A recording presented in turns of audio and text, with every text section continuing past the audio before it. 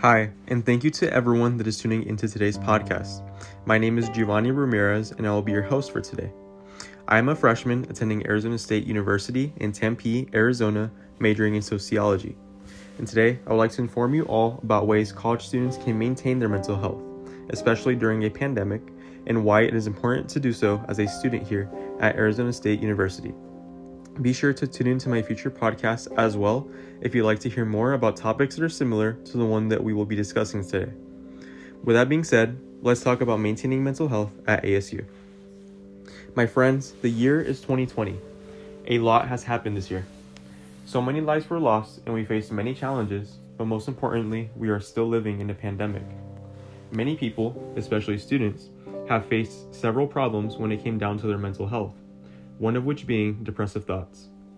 According to a September 2020 article entitled Effects of COVID-19 on College Students' Mental Health in the United States by Changwon Sun et al. From the Journal of Internet Medical Research, 195 students were selected from Texas A&M University to see if the pandemic had any effect on their mental health.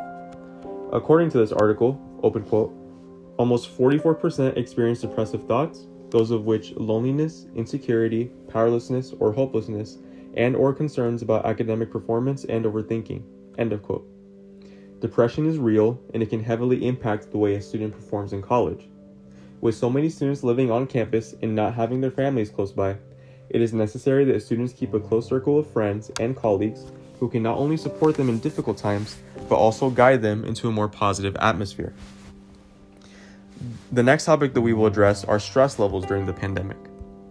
According to a September 2020 article entitled Who was the Most Stressed During the COVID-19 Pandemic by Marta Cowell et al. From the International Journal of Applied Psychology, 26 countries were researched in order to view stress levels that people face in each country, and the United States was one of them. When referring to, open quote, mean levels of perceived stress, end of quote, the article calculated that the United States' mean stress level was 17.5 based on 1,511 participants. The mean stress level was calculated by taking the number of confirmed cases when the data was collected and dividing it by the number of people that reside in a country.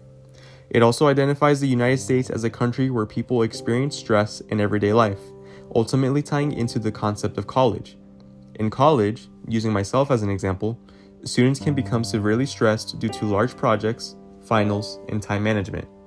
When students transition from high school to college, they can be oblivious of the amount of work that is required in order to succeed in college. The amount of work can often become extremely overwhelming, causing immense stress levels.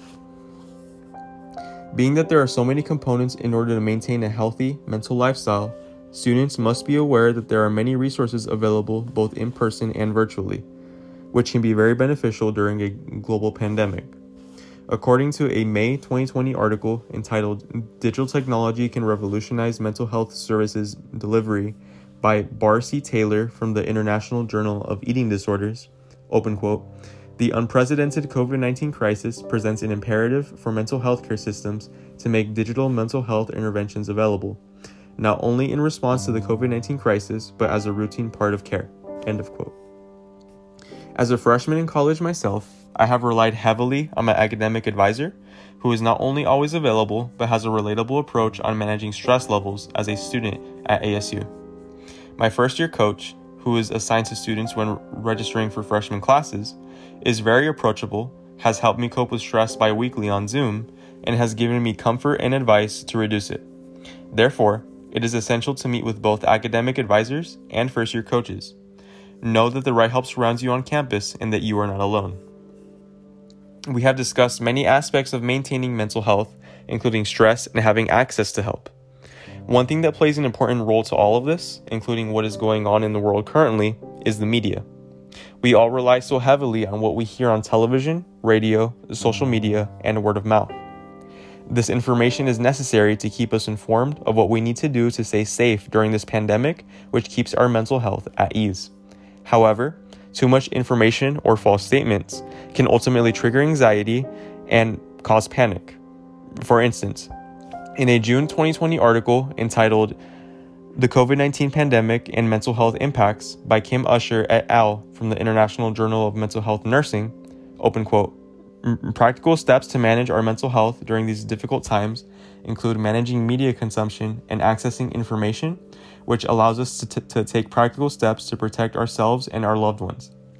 Accessing non-official information can foster further and often unnecessary anxiety and panic. End of quote. Although we need to have access to current information, it is a good idea to limit the amount that you have access to, as too much of it can definitely impact our mental health. ASU's counseling services recommends 4 plans in order to maintain mental health and wellness. As mentioned in ASU's counseling services student message, a message to ASU students that helps cope with mental health, open quote, first, stay connected with those around you. Second, take some personal control by directly confronting stressors and creating a plan. Third, identify and change unhealthy coping strategies. Last but not least, know that there is help available. End of quote. The last part of the plan, in my opinion, is the most important one and should be taken very seriously. People with any mental health concerns need to know that help is always available. Someone is always willing to listen and provide support. You can contact one of ASU's mental health counselors at 480-921-1006 on weekdays between 8 a.m. to 7 p.m. and weekends from 12 p.m. to 4 p.m. I want to thank you all for tuning into today's podcast. I hope this information was valuable and informative for you, and I wish nothing but the best of luck to all incoming Sun Devils. I hope to see you all around campus in the future.